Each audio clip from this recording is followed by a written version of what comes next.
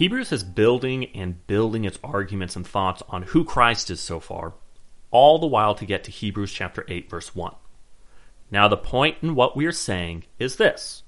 We have such a high priest, one who is seated at the right hand of the throne of the majesty in heaven, a minister in the holy places, in the true tent that the Lord set up, not man. So Hebrews is tying all of these threads together to make this one point. Jesus is a high priest like Melchizedek, far superior than any Levitical priesthood. Jesus does his priestly work not only as a servant, but as God's son, who sits at his right hand. And Jesus carries out his work in heaven itself, not just its copy. Verses 3 and 5 explain the importance of Jesus' place in heaven.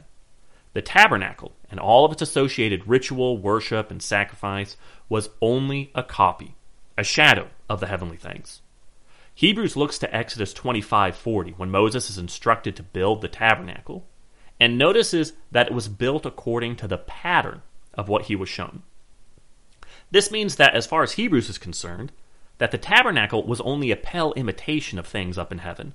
And now that Jesus has come, we can do away with the imitations and enjoy the true reality of things. And so again, back to verse 1, the point is that we have all of this through Jesus. And now that we have all of these better things, Jesus is also giving us a better covenant. In verse 6, but now Jesus, our high priest, has been given a ministry that is far superior to the old priesthood. For he is the one who mediates for us a far better covenant with God, based on better promises.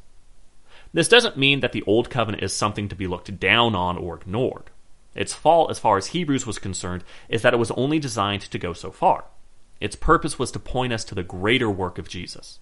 It was a pattern that we could learn from, but it wasn't the goal. And this might have been hard news to hear from any Jewish audience, especially considering passages such as Psalm 119, which boast of the law's excellence and beauty. So Hebrews points our attention to a very important passage found in Jeremiah. Starting in Hebrews 8, verse 7, we read that if that first covenant had been faultless, there would have been no occasion to look for a second. But he finds fault with them when he says, "Behold, the days are coming, declares the Lord, when I will establish a new covenant with the house of Israel and with the house of Judah." So if there was nothing wrong or lacking in that first covenant, then God would have never needed to establish a second. And this is the thought that had been given all the way back in Hebrews chapter 7, verse 11. If perfection had been attainable through the Levitical priesthood, for under it the people are received the law, what further need would there have been for another priest to arise after the order of Melchizedek, rather than one named after the order of Aaron? The most obvious deficiency of the law was that it couldn't save. In our failure to keep it, God finds fault with us. We don't obey, and therefore we don't receive life. Instead, we disobey and find God's wrath on us. So we need a covenant that can overcome our weakness in obeying God. So by quoting Jeremiah 31 through 34, Hebrews shows us that God had every intention of replacing the old covenant with something better, something that could save us. Starting again in verse 8, he finds fault with them when he says, "Behold, the days are coming, declares the Lord, when I will establish a new covenant with the house of Israel and with the house of Judah. Not like the covenant that I made with their fathers on the day when I took them by the hand to bring them out of the land of Egypt.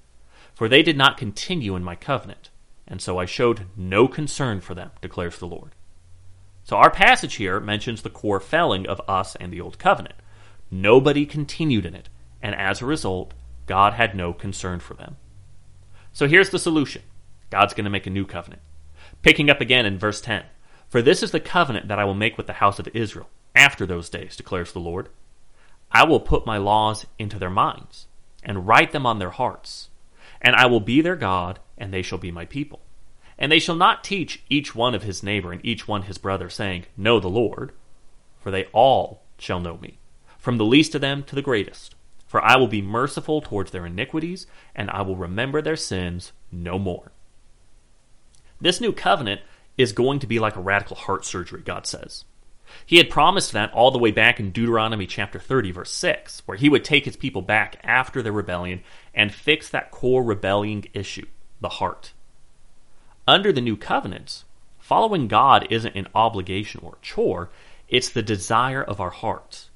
And when we read about everyone knowing God, it means that only those who know God are going to be a part of that covenant.